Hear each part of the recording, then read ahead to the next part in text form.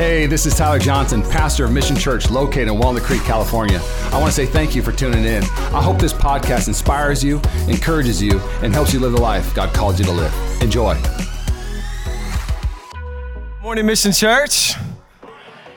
How's everybody doing? You guys well? Well, listen, I'm so honored to be here. This is my friend. You can call him Skell. He's gonna help me preach a little bit today. But I am so honored to be here. Come on, if you are visiting for the first time, can I just say welcome home? You have found a great house to be a part of. And God is on the move. God is on the move. I don't know about you guys. We had a great Thanksgiving. I had surgery this last week, but I'm alive and well. So hopefully what Pastor Tyler said, the next 30 years is true. I received that as a prophetic word today, but it is truly an honor to be with you guys this morning. I feel like God has put a message in my heart that's really appropriate for this season. But before we jump into the Word of God, can we do something? It's going to feel a little awkward because they're not here. But can we stand to our feet and give your pastors some honor? Put our hands together for your pastors. While they're suffering for Jesus in Paris, I want to pray for us. Listen, you guys can be seated. Sometimes we got to realize that honor is less about the person we're honoring. It's more for us. It keeps our hearts full of gratitude and thanksgiving. And so if it feels awkward because they're not there, it's really for our hearts just to say, man, we're so grateful for Pastor Tyler and Rachel, dear friends of ours, family. And I'm so grateful to have real friends that we're doing life and ministry with, and they are the real deal. I want to speak to you today around this idea of tomorrow. But I want to read to you out of Exodus chapter 8. This is not going to be our key text. It's going to be our supporting text. But Exodus chapter 8, if you do have your Bibles, you want to turn there, you can. Starting in verse 1, it says this. Then the Lord said to Moses, go to Pharaoh. It's not going to be on the screen, so just bear with me. Then the Lord said to Moses, go to Pharaoh and say to him, this is what the Lord says. Let my people go so that they may worship me. If you refuse to let them go, I will send a plague of frogs on your whole community. Everybody say frogs. The Nile will teem with frogs, and they will come into your palace and your bedroom and onto your bed, into your houses of your officials, on all of your people, and into your ovens, and into your knitting troughs.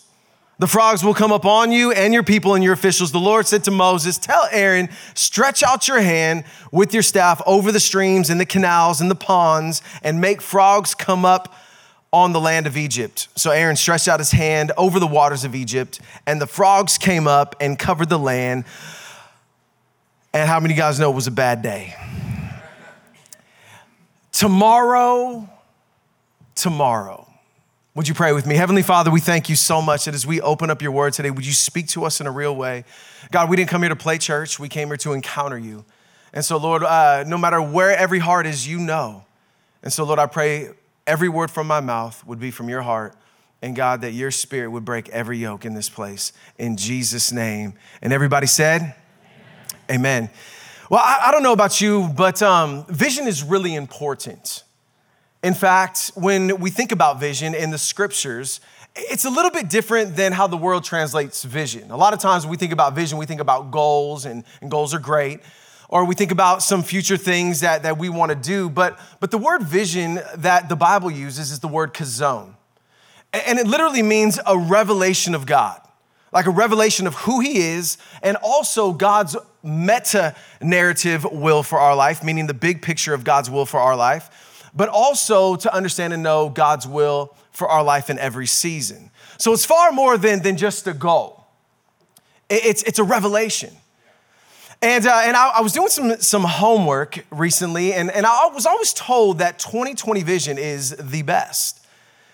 But contrary to popular belief, that's not true. 2020 vision is actually average vision. 2015 vision is good vision. 2010 vision is great vision. 25 vision is exceptional.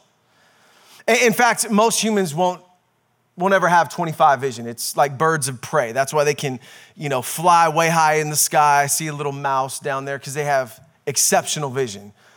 And I just really sense that in this season, I'm sure every generation felt the same, but But especially the season that we're in, we cannot settle for an average vision. But rather, God is calling us to have an exceptional one. Now, I think when we think about revelation of who he is and God's will for our life, sometimes we think just inward, but I believe that God wants us to have a vision that's also outward. And that's a part of his will for our life. So let me take you way back, 9 p.m. It was a Sunday night, 1871. There was a preacher by the name of D.L. Moody who was preaching in Chicago. And he told all of his congregation at the end of his sermon, he said, hey, I want you guys to consider and contemplate your relationship with God. I want you to evaluate your relationship with Jesus. Don't make a decision tonight, but rather come back next week and decide what you will do with Jesus. Well, that turned out to be one of the most devastating sermons he ever preached because that night the Chicago fires broke out. And a lot of those people would never return. I don't know if you know too much about the Chicago fires, but 3.3 square miles were burnt down. 100 people were homeless. 300 people died. D.L. Moody lost his church. He lost his home. But more importantly, he was ridden with remorse and guilt. Like, man, I cannot believe that I gave them a week to consider, many of which people would never cross the threshold of his church again. And in guilt and kind of remorse and repentance, he cried out and he said, man, I'd rather give my right hand, like cut it off, than give people another week to examine their relationship with Jesus. And I think sometimes in the moment, the delay probably felt like a great decision. Like, go home and contemplate. It's even probably preached really well and sounded good. But delay is not always a great decision. In fact, let me show you on the screen. Pharaoh continues, and it says, Pharaoh summoned Moses and Aaron and said, pray to the Lord to take the frogs away from me and my people, and I will let your people go and offer sacrifices to the Lord. Moses said to Pharaoh, I leave you the honor of setting the time for me to pray for you and for your officials and your people, that you and your houses may be rid of the frogs, except for those that remain in the Nile. So get this picture. Moses said, you set the time. Like, what an awesome opportunity for Pharaoh. Like he has the ability, he has the power. Moses is saying, when do you want to do it, bro? And look what he says. Go to the next one. It says this. He says, tomorrow. Moses replied, it will be as you say, so that you may know that there is no one like our God. The frogs will leave you and your houses, your officials, your people, but they will remain only in the Nile. Like, we're not going to annihilate the frogs. He was a little bit of an environmentalist. He's like, they're going to stay in the Nile, but they're going to get rid of outside of your officials, your homes, all that stuff. So could you imagine this for a moment, that Pharaoh was contemplating one more night with the frogs? Like really, like one more night?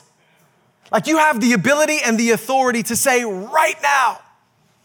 Some scholars believe that he didn't believe that God could remove all the frogs in one night. Other scholars would say that Pharaoh was hoping that maybe they would subside so he wouldn't have to submit. Nevertheless, he was laying his head on his pillow that night, ribbit. I mean, all over. This is not like a cute, couple frog. This is a plague in his bed, in the oven, everywhere. And he said, tomorrow. If you're taking notes, I want you to jot this down. Isn't it so easy to complain? You can go, yeah, there. Isn't it so easy to complain about the darkness in our land? It's super easy to complain, isn't it? Like, man, it's getting so wicked out here. It's getting so crazy. But isn't it amazing that in the midst of that complaining, that God has given us the authority and the power and his presence to step into the very darkness that sometimes we complain about, share the gospel as the antidote to the plague of sin and death and decay. And so many times we say, tomorrow.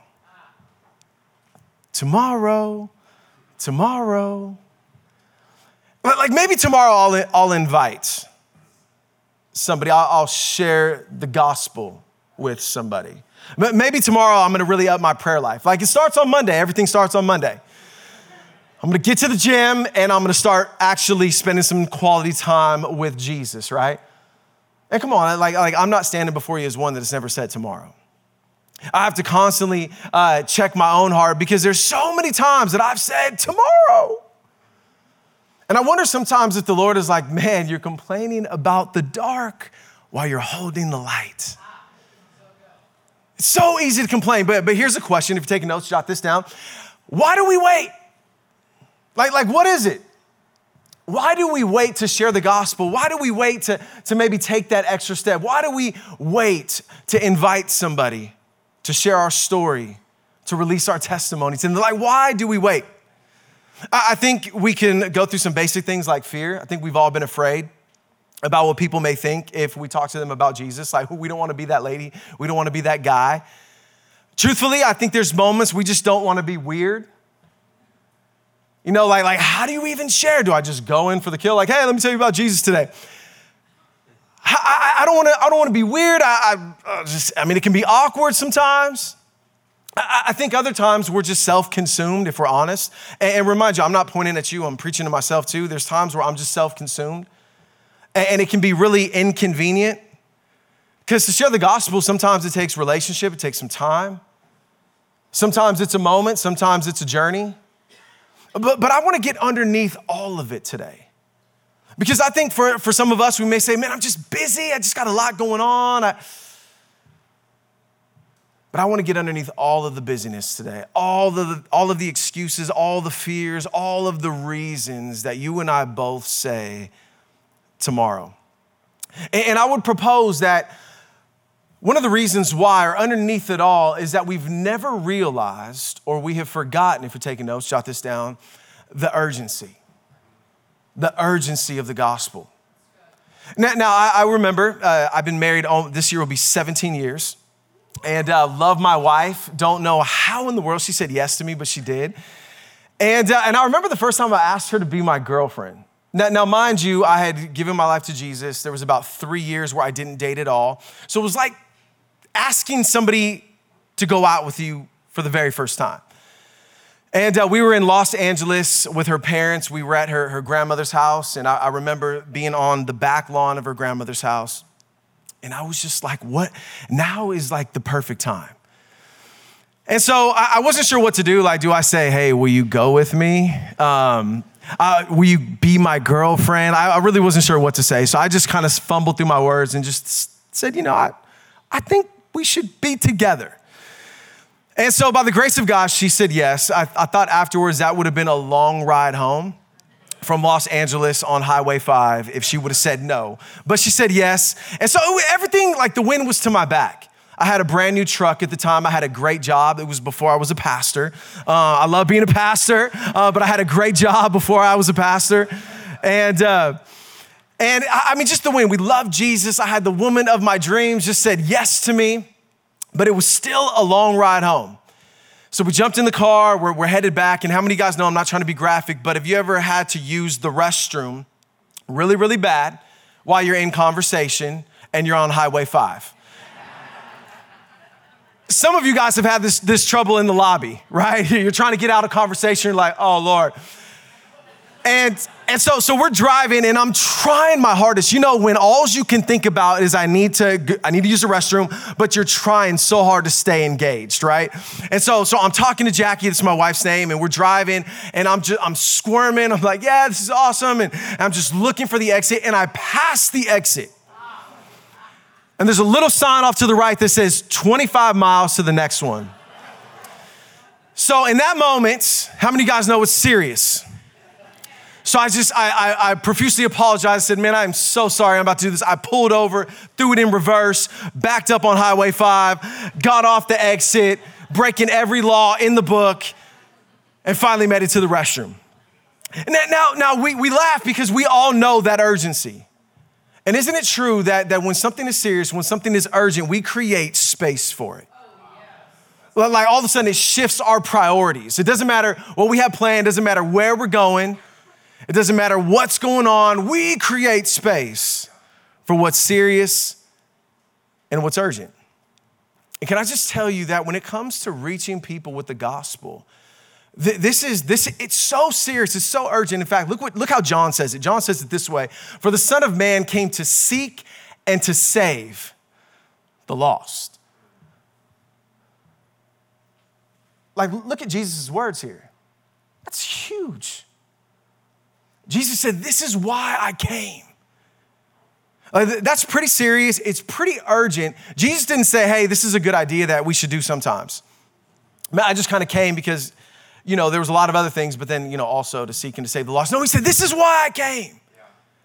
It's to seek and to save the lost. And so I think Paul is gonna help us as we navigate through Ephesians chapter 2 today together, to really understand the gravity, because I think all of us, many of us would say this is important. Maybe this is your first time to church. Man, you're gonna learn so much today. But if you've been in church for some time, can I just encourage you to lean in today? Lean in. I really believe God wants to give you a fresh picture, a fresh urgency, a fresh seriousness of this reality. And Paul is going to help us in Ephesians chapter 2. We're going to go there, Ephesians chapter 2, starting in verse 1. It says this, as for you, you were dead. You were dead in your transgressions and sins in which you used to live when you followed the ways of this world and the ruler of the kingdom of the air, the spirit who is now at work within those who are disobedient. He said, remember when you were dead. Look at your neighbor and say, dead. And so my guy is gonna help me out a little bit today. I call him Skell. And look at some of you guys like, oh, how cute. You brought a prop today. Oh, so sweet. Talk about like reaching people for Jesus. No, seriously, Lena, he's gonna help us out. I promise you he's gonna help us today. Like if I told you right now, my guy right here I think he's gonna make it. Like as soon as I walked in the doors today, it was a challenge to the team. I was like, I brought a dead guy. You wanna lay hands on him? Let's test your faith, Mission Church, right? But if I told you, I think he's gonna make it. I think he's gonna pull through. He's struggling a little bit. He has some issues. But I think if we put some fresh clothes on him, maybe change a couple of things, that he's gonna make it. Now you would probably look at me like you are right now, like, oh, that's cute, it's funny, but you just know that is not reality.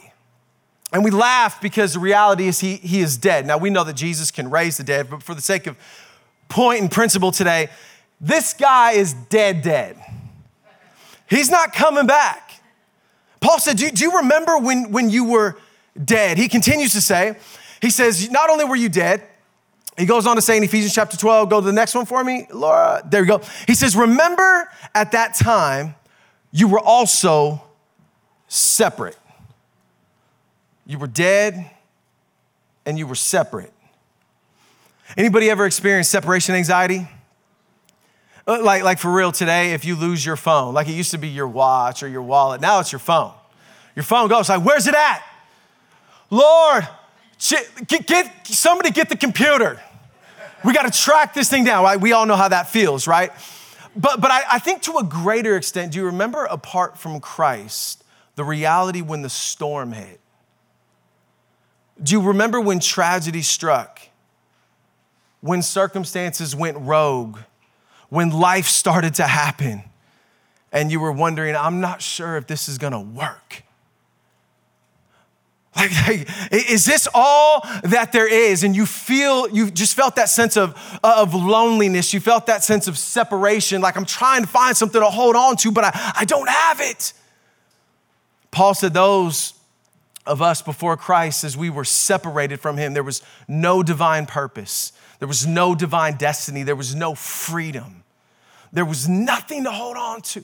There was no anchor for our soul. Do you remember that time? You remember when the disciples were in the boat? They were caught in a storm and Jesus was inside of the boat and their faith started to waver a little bit and they started to get afraid of the wind and the waves and they woke Jesus up saying, Jesus, like we're gonna drown. You know what one of the best parts of that story is they had him to hold on to. Like they had the Lord to grab onto in that moment where everything was shaken. But see, those who are dead and those who are separated, they don't get that luxury. Ecclesiastes chapter 3, the wisest man on the face of the planet says that God has placed eternity in the hearts of every man and woman. And so there is this longing that there's got to be more. There's got to be more to life than this. And now let me just be honest with you right now. Whether you're in Christ or you're not in Christ, you're either entering into a storm, coming out of one, or one's coming. You're like, hey, Pastor Matt, can you be a little bit more positive on a Sunday morning? Yeah, I'm totally positive that a storm, you're either entering a storm, coming out of a storm, or the storm is coming. And so those that are dead and separate, it doesn't end well for them. They don't have anybody to grab a hold of and say, help me. Paul said, you remember when you were dead? Remember when you were separate? He goes on to say, continuing Ephesians chapter, he says, remember that at that time you were separate from Christ, excluded from citizenship in Israel, and you were foreigners. You were foreigners to the covenants of the promise. Like foreign to the reality of Jesus being king over our life. Foreign to the beauty and the awesomeness of his protection, of his blessing. Come on, we remember that place that when we were dead, separate, and foreigners, that we were not able to take part of his divine covenants, of his promise. Remember the promise to the people of Israel? He said, I'm gonna give you a land. And to the people of Israel, it was the actual land of Israel. But for those of us who have been grafted in, can I just tell you, God has got territory for you to take. God has territory for those who right now may be dead, separate, and foreign, but apart from Christ, they're not gonna experience that. They're not gonna be able to take that territory. They're not gonna know what it's like to be a part of a royal priesthood, a holy nation seated in heavenly places. They're not gonna understand what it's like to have a king and the kingdom of God rule and reign in our hearts on earth as it is in heaven. They just don't get to experience that. And eternity in heaven for all of us who believe. Now, you got to remember eternity. Remember what John said, that this is eternal life, that you may know him. So eternal life isn't just a destination later. It's a relationship now. And so, but when you're dead, when you're separate, when you're a foreigner, you don't get that. So my wife and I, we used to host international students from China. We did it for 7 years. It was awesome. We learned a lot about China, the different parts and geographical regions and culture. And it was so funny. One of our first students, his name was Danny. And he just came here from China. He was going to school here. And we took him to Red Robin, thinking like, oh, he's going to love this. So we took him to Red Robin. And this is the funny thing. We sat down, and you know, Red Robin, you get a burger, you get some fries, and you get a drink. Bottomless fries. And so we sat there, and he's like, hey, why do you guys eat so little here? I was like, little? Those are bottomless fries, bro. This is as good as it gets here. And then I showed him the bill and I said, this is why we eat very little here. But for him, culturally, they were just used to eating big. So whenever his parents would come from China, they would always take us to sushi, and then we got it. Like the table would be loaded with sushi. And the beautiful thing about that, we love sushi, and we would tear it up so full, didn't even have to take care of the bill. It was awesome. But culturally for him, he was just used to eating a lot. So it was confusing to him. He's like, you don't eat right. And I think sometimes if we're not careful, or let me say it this way. Anybody ever been to a country where English is not the primary language and you're trying to navigate? And just a simple thing like, hey, where's the restroom? People are like, man, I'm sorry, I don't know. Sorry. And somehow we think if we raise our voice, it's gonna work better. Do you know what I mean? Like, no, I need the bathroom. They're like, stop yelling at me, right? And I think if we're not careful as the church, for people that are dead, that are separate, that are foreigners, if we don't take the time to really respectfully engage the culture and let them know that there is good news, that there is the gospel of Jesus Christ, that he is the hope of the world, that you don't have to be dead, you don't have to be separate, you don't have to be a foreigner, and actually learn the language, preach the gospel to them. I'm just telling you, sometimes we want to yell at people, or we get so frustrated with them like they're never gonna get it. And so we just don't talk to them. Come on, you got family like that. You saw them this last week. Like, I'm not gonna even bother telling them about Jesus. And so you can continue, Laura. And so on this, they don't understand. They're looking at you like, what are you doing? I don't understand that I'm outside of God's blessing. I don't understand his promises, his protection, his provision, his direction. I don't understand that. Can I just tell you, that is an extremely vulnerable place. And these are people that we love. They're without life. They're dead. They're separate.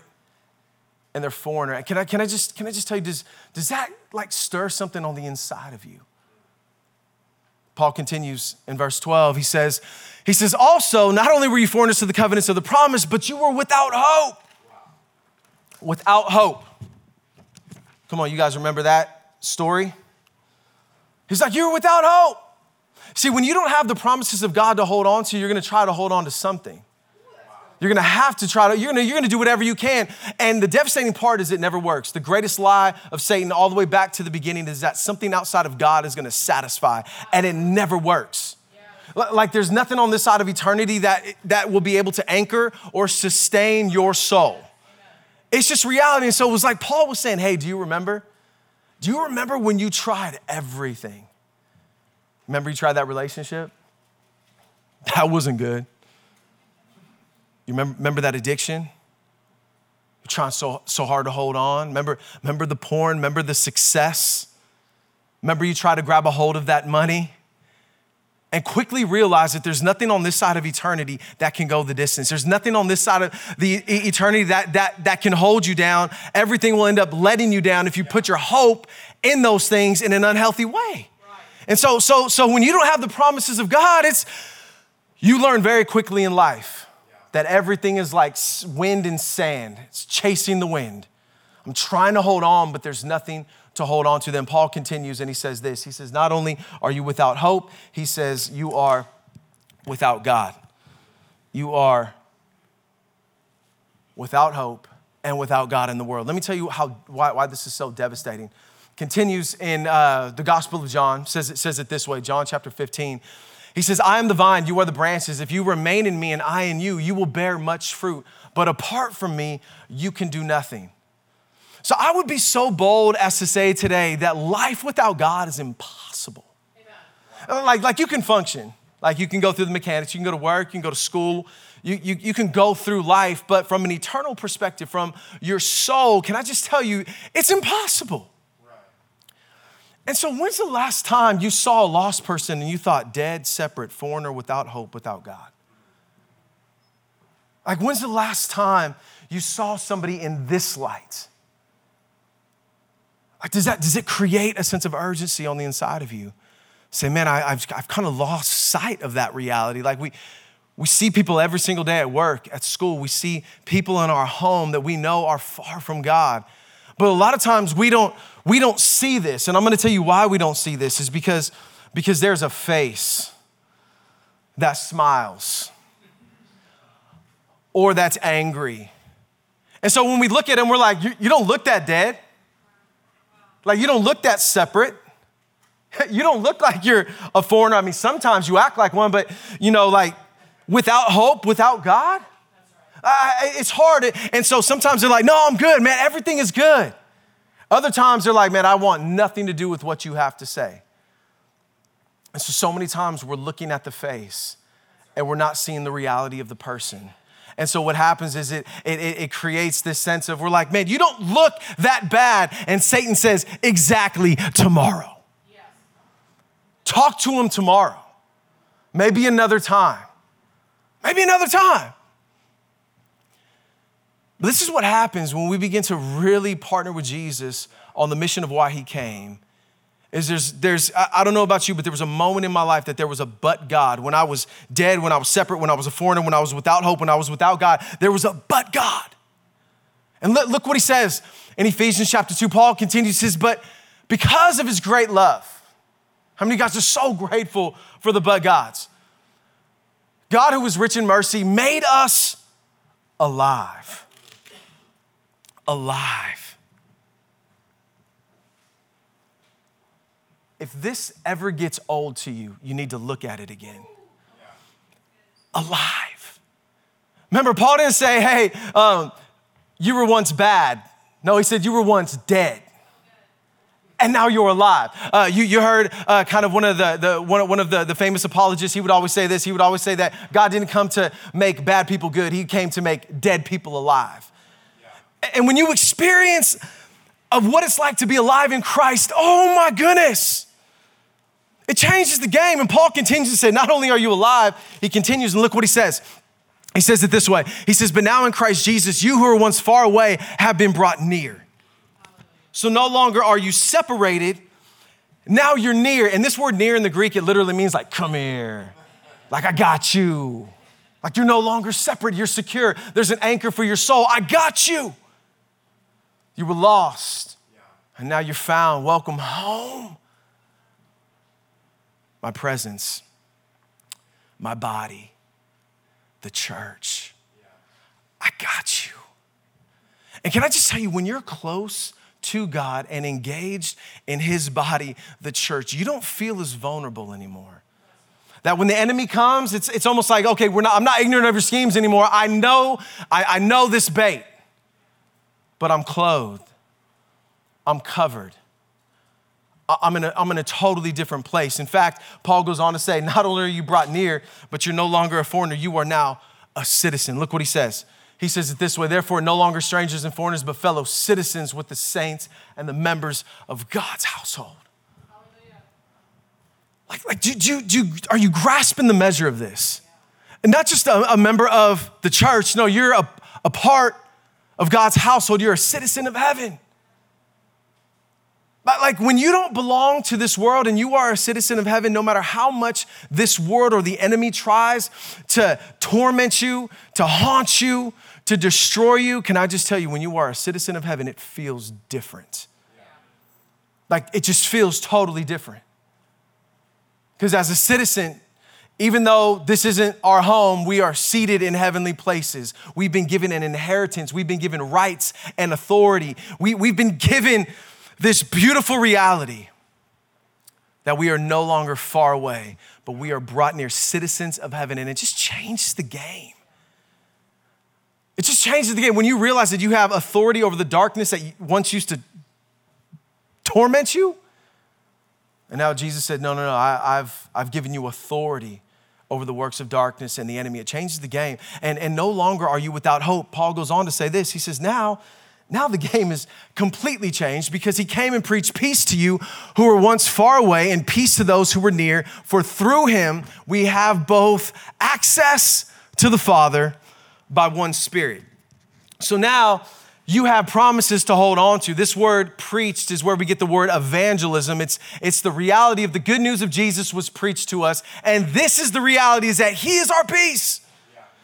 That we are no longer dead, we're no longer separate, we're no longer foreigners, that we are citizens and we have his promises and the ability to hold on to those now. So there's hope again.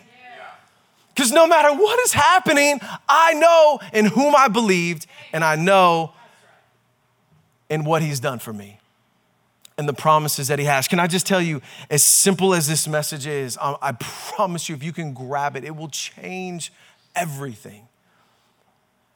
This last week, I had surgery, and it's really weird. I have like a kidney stone in my mouth. Who gets that? So it's like a calcified stone in my saliva duct. And so they had to do the whole thing, put the tube in my throat to breathe. Like I was under for 3 hours. And it's really uncomfortable because I always have to drain. Like normally your saliva just drains, but mine, I have to drain it manually with my hand. It's just weird. So they went in to do the surgery, and when I was coming out of the anesthesia, there was a nurse that was assigned to me. And I'm laying there, and they have to remind you to breathe when you come out of anesthesia. Those of you guys who are nurses, that makes sense. So I was coming out of it, and then you just kind of want to go back to sleep. And it's like, no, you need to breathe, Matt. You need to breathe. And I'll take a breath. And then the doctor came in, and she's like, yeah, it was unsuccessful. We got like a portion of it, but we couldn't get the whole thing. So that's like the last thing you want to hear, right? I'm just like, oh, so what does this mean? She's like, you're going to have to do it again. I'm like, oh. And so I'm sitting there, and my nurse, she keeps telling me to breathe. And as she's doing that, we start talking, and I'm disappointed because of the success of the surgery, and she starts to, I'm on anesthesia, just start rambling. You know what I mean? So I was telling her, I'm a pastor, I buy cryptocurrency, and so she's like, you're a pastor? She said, she went on to say, she was like, yeah, I used to go to this church, and my wife and I were gonna take over this church in Stockton like 10 years ago, but it didn't work out. We didn't end up going there. And I was like, no way. She's like, yeah. And the pastor had a moral failure, and after that, she hasn't been back. It's been years. She's like, I just told my friend the other day that I just feel like God is tugging at my heart again. And like, I need to get right with God. And so in that moment, can you just understand, it's like, okay, she's helping me to breathe physically, but I know God has sent me there to help her breathe spiritually.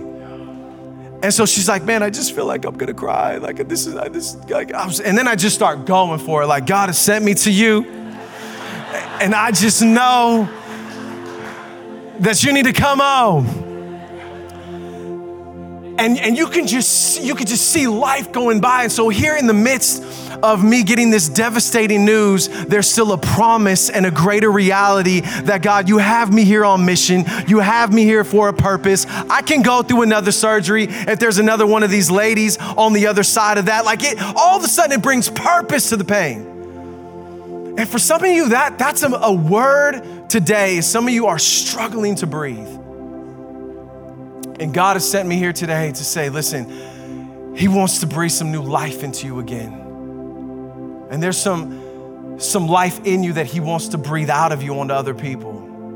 See, that's the beauty of the gospel is we can breathe through the pain. We can breathe through the trial. We can breathe through the difficulty. We can breathe through the bad news. And this is what it looks like. You guys want to know what a healthy identity in Christ looks like? It's this, let me explain. Because no longer are you dead, separate foreigners without God, without hope. Now you're alive. Now you're near, you're a citizen, you're peace. And then look at the last one here. Now, Paul said, you are a dwelling of the Holy Spirit in which God lives by His Spirit. So now in Christ, the same Spirit that rose Jesus from the dead now lives on the inside of you. Can you see the urgency and the seriousness now of why Jesus came? We got to get over the face. And we got to ask God to help us to see underneath all of this. This is a perfect time. It's Christmas time. We're going to be around family. We're going to be, out and about doing a bunch of stuff, friends, all that good stuff. But don't get it twisted. You may see a smile, or you may see somebody that's disinterested, but in the reality of things, they are dead, separate foreigners without God, without hope, in desperate need. And then there are some in the church that they claim this, but they're still living this, and they're afraid to admit it. And if that's you here today, I'm just telling you that God wants to breathe a fresh wind behind your sail.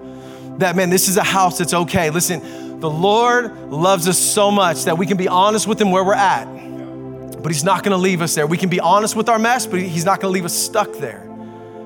This is a house where you can be honest. You don't have to live here when you're proclaiming this, but it's really this. This is why Jesus came. For the dead, for the separate, for the foreigner, without hope, without God. And this is also, ladies and gentlemen, a healthy identity in Christ. Because if you lose sight of these, you're gonna have a distorted identity. See, Paul said, man, I'm the chief of sinners because I know where I came from. I'm the chief of sinners, but then also I am now more than a conqueror. And you see a humility and a confidence at the very same time. Not a false humility that's like, woe is me. No, you don't see that in Paul. Not an arrogance that's like, look at, I'm the man. No, you see a healthy identity. I was once the chief of sinners, but now I am infinitely loved. I am infinitely flawed, but I am infinitely loved, saved by His grace alone. So what are you saying, Pastor Matt? I'm saying this one last thing. Let me bring your attention to the screen. I'm saying, for God says at just the right time, I heard you. You remember that day? On the day of salvation, I helped you. Indeed, the right time is now. Today is the day of salvation. Let me encourage you over the next several weeks. You have a lot of opportunity to do a couple of things. Number one, I just want you to pray. Just want you to pray. You say, well, Pastor Matt, what do you mean? I want you to think, I believe God is gonna bring at least 3 people to your mind right now that you can start praying for. that God may use you in the midst of to go and encourage them that they don't have to live dead, separate, foreign, without hope, without God. Just 3 people. And then I want you to pray. You say, well, does that really count? I watched my mom pray for my grandmother for 35 years. I led my grandmother to Jesus 2 years before she died in the hospital.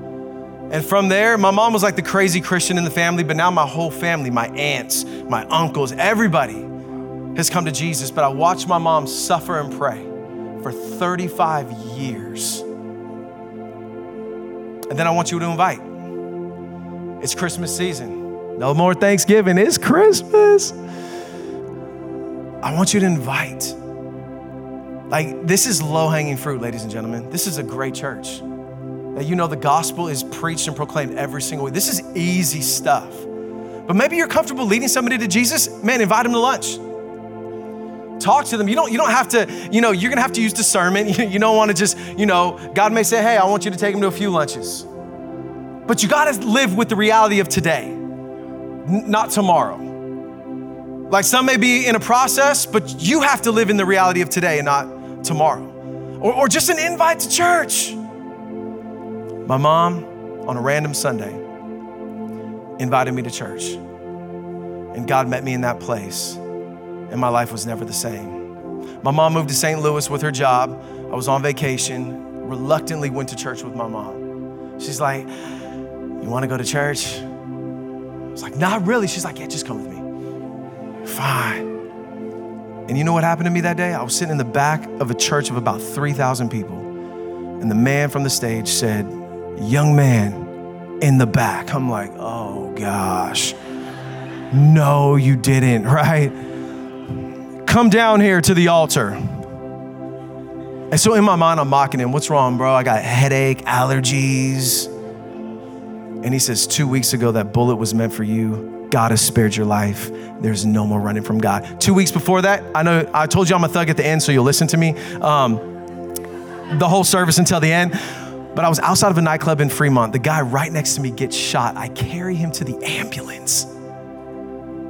So I went back to my seat, and there was a little old lady in the back. And there was so much joy on her face, it was tangible. And instead of going back to my seat, I walked right up to her and said, lady, I don't know what you have, but that's what I want. And we're in St. Louis, so she was like, baby, are you ready to give your life to Jesus?